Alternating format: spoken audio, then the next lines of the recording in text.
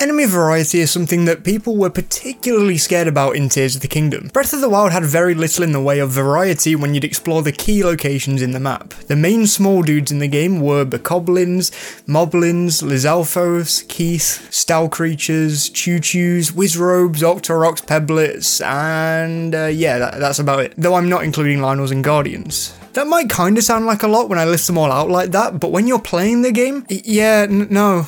There aren't many enemies in this game at all.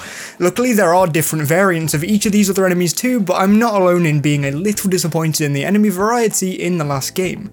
But what about Tears of the Kingdom? Well, we still don't know. As usual, I won't be going into the art book since I haven't seen it, so I have no clue if some old enemies are in the art book or not. I mean, they could be, but we should probably stop talking about the art book before some people who can't respect decisions raid the comments. So far, we've seen that enemy variety seems slightly better, which is a good early sign to be honest. We didn't see many enemies until quite late into Breath of the Wild's marketing cycle apart from Bokoblins and stuff, and that marketing cycle was far shorter than this game's actually. We're now almost 2 months away from the release of Tears of the Kingdom, and we've definitely not been shown every single enemy under the sun, at least I hope not anyway. But we've had a good look at some new ones. We've seen some brand new variations on old enemies like the Bokos, the Moblins, the Taluses, and a few others, but we've also seen this weird enemy that many speculate is a like. We've also now seen what looks to be a Redead. It feels fairly indisputable that it's at the very least some variation on a Redead, and we've seen a 3-headed Hydra chilling above Lake Hylia, who is speculated to be Gleeok, and I can agree with this too. The Zelda team have loved bringing back enemies from the original NES Zelda for the Breath of the Wild era. I mean, heck, Lynels were in Breath of the Wild and they were like the best enemy in the whole stinking game, with by far the most detail in my opinion. But that's not the point of this video. I think the enemies in the next game seem to have a specific vibe, weird and creepy. They are showing us a load of enemies that are very different to the normal enemy that you'd see in Hyrule's open world in the last game. And this prospect interests me to no end, so today I wanted to throw out some ideas on enemies from previous Zelda games that I think would fit in Tears of the Kingdom's world, whether that be in dungeons, in the open world itself, or whatever. I will not be discussing bosses in this video by the way, but I will be making sure to discuss them in a video closer to release sometime after the next trailer, though mini bosses or overworld bosses may be mentioned. Going straight back on myself, I want to give a quick mention to a certain boss for good reason. I know they're in a ton of Zelda games now, but dude, I just love all of the Gohma encounters in these games. They aren't even like the craziest fights in the series or anything, and usually come down to a very specific gimmick, even when compared to others in the games they're found in, so why do I mention Gohma? I think baby Gohmas would be a great enemy to bring back in some capacity in Tears of the Kingdom. There is usually at least one enemy that resembles an arachnid in each 3D Zelda game, and they know that because spiders are one of the biggest fears in the world, they look out of the ordinary. Even though they are completely normal at the end of the day. The Skulltulas, Gohmas, especially Armor Gohma and Twilight Princess, Tektites, Waltulas, Dealers, these are some of the spider-like enemies in the series and are some of my favourite run-of-the-mill enemies too. Not because of attack patterns or anything like that, but simply down to their design.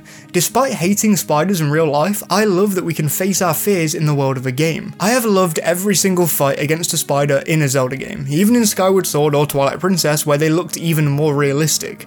Guardians were the Breath of the Wild equivalent of a spider enemy, but it seems like we might be going back to having barely any, if any, Guardians out in the open world. So there's a giant spider-filled hole in Tears of the Kingdom, and I would love for it to be filled. I would love to be exploring the Lost Woods and see a baby Gohma crawling on the floor for the first time, especially since we haven't seen a real spider in this game's graphical engine. So I'd love to see the Zelda team's take to a real spider in this art style, even more so now that we've seen a Redead and they look way different to usual. So far, I have loved this game's take on previous enemies. I sometimes forget that Bokoblins were even in Skyward Sword. They just look so much cleaner in Breath of the Wild and more evil despite still being more charming. Saying all of this, as I was scripting this video, some of the Nintendo accounts seem to be hinting that Guardians might be making a comeback in some way. We're not sure yet though. They could just mean with their legs being used in this particular shot, or it could be something more, but I guess we'll see. As I discussed earlier on, we've likely seen an overworld mini-boss, like we saw with the Taluses and a few others in Breath of the Wild. That boss likely being Gleeok, though I don't think it was ever in doubt that Tears of the Kingdom would bring back overworld bosses, especially since they were the best bosses in the entire game, But you probably know I love a bit of speculation that's barely even based in fact. At the minute we have no clue about dungeons in the next game and we don't know whether or not they will be more traditional, but heck if I'm not gonna add a mini boss or two in this list. Darknuts are probably the single most sought after enemy for the next game. People want Darknuts and they want them bad, and I am absolutely one of those people. Dueling with Monkmaz Koshia in the Champion's Ballad DLC is my favourite battle in Breath of the Wild, and dueling a Darknut in Twilight Princess is my favourite battle in the series. Through fusing these two great ideas together, you get one of the coolest fights in the entire series. Having an enemy who actually knows what they're doing with a sword instead of having Bokoblin swing a Boko Club around would introduce a whole new level to Breath of the Wild's initial combat. Parrying an enemy who knows how to throw down their sword and very purposely taking off their armor to make hitting them even easier would make a combat setting with a Darknut an insane amount of fun with this engine. Even more so if the enemy starts swinging their sword more often than the more that their armor falls in a desperate attempt to kill you before you win the battle. I could see Darknut fights being on the same level as fighting Lynels, if not better, down to the more human nature of the entire fight. To be honest, I can't really see these outside in the open world, but maybe they could be in like Hyrule Castle and in other dungeons throughout the game. I hope so anyway, because fighting Darknuts in this setting would be a ton of fun. If we get slightly more traditional dungeons in Tears of the Kingdom, I would love to see Armos make a return. Armos or Armos, I don't know, are basically statues, just ordinary, normal statues. Oh god. Armos are statues with a difference. They will look identical to other statues in any given room you might be in. You could be solving a puzzle or just minding your own business trying to survey a room before you're suddenly taken down by a living statue. I really like the Skyward Sword counterpart to these enemies personally, but I could see them returning back to their Ocarina of Time form, becoming enemies that are a smaller roadblock than they were in Skyward Sword, being a minor inconvenience as opposed to a fight that takes up a good amount of a room's puzzle. Down to Link being able to climb pretty much any surface nowadays, I wouldn't be surprised if there's a slightly bigger Armos too.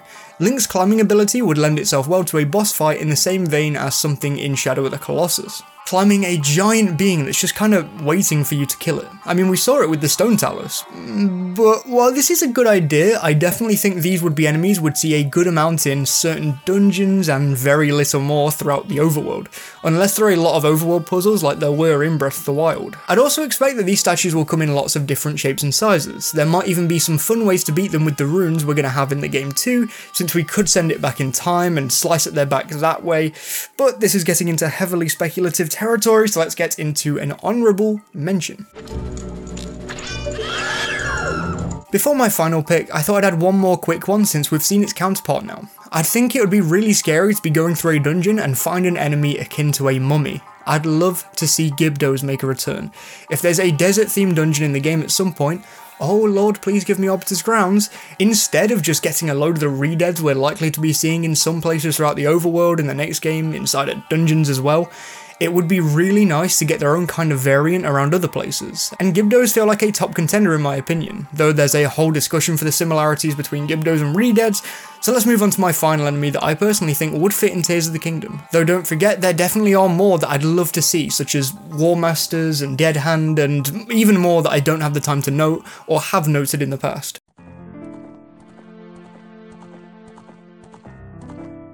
Running out into the world of Hyrule Field the first time in Ocarina of Time is something of utmost glee, and for a lot of people, that happiness is cut very short by one enemy in particular.